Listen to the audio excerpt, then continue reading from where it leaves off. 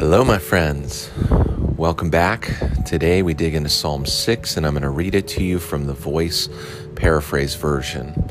This is a version that you can find on BibleGateway.com by scrolling down to the bottom of available translations. Here we go.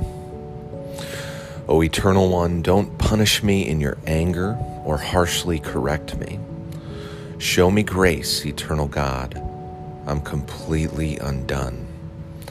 Bring me back together, Eternal One. Mend my shattered bones. My soul is drowning in darkness. How long can you, the Eternal, let things go on like this? Come back, Eternal One, and lead me to your saving light. Rescue me because I know you are truly compassionate. I'm alive for a reason. I can't worship you if I'm dead. If I'm 6 feet under, how can I thank you?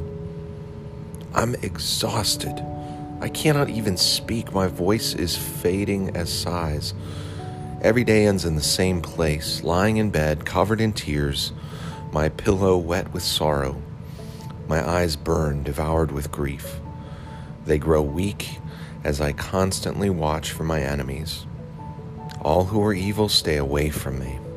Because the Eternal hears my voice, listens as I cry. The Eternal God hears my simple prayers. He receives my request. All who seek to destroy me will be humiliated. They will turn away and suddenly crumble in shame. Whew. So here we've got another Psalm of David. And this is a really earnest and desperate prayer. He is obviously in a dark place, and maybe you've been there. I mean, this is dramatic stuff. He's feeling it in his body, in his emotions. It's like, I have not done anything right, have I?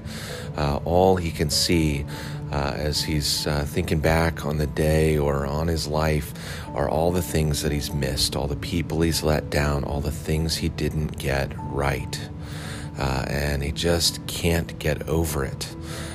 Racked with guilt, and that causes a tremendous amount of grief. And in that place, it feels like God is so far off, like God forgot him, like God is punishing him and is angry with him. And to make matters worse, it's like there's these enemies, these people who kind of torment him. I think these are like the people who he looks around. It's like their life is so good and they don't know anything of this agony. They don't know anything of this awareness of the things they've done wrong because they are so fixated on how they're crushing it, how they are just going through life winning.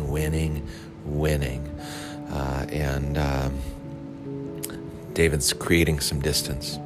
So what do you do when you're in that dark place? Well, this psalm gives us a path forward.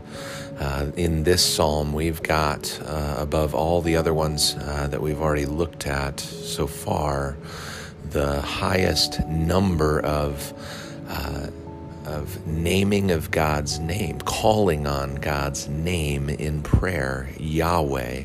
In the Voice, it's the Eternal One, but in the Hebrew, it's Yahweh, 7 times.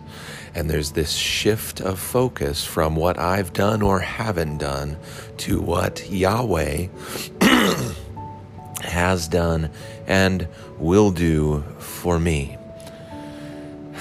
Yahweh is a God of steadfast love. Yahweh hears my prayer. Yahweh is there.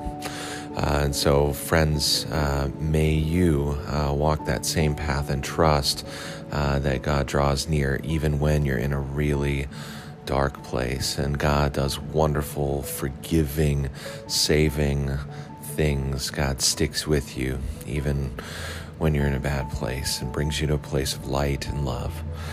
So I want to close out with a prayer from Martin Luther. It goes like this. O Lord God of mercy, Forgive us all our sins for the sake of the bitter sufferings of your Son, Jesus Christ. Grant us a triumphant faith, by which we may obtain the victory in all afflictions and temptations, and uphold us by your grace when we must pass through the valley of the shadow of death. Amen.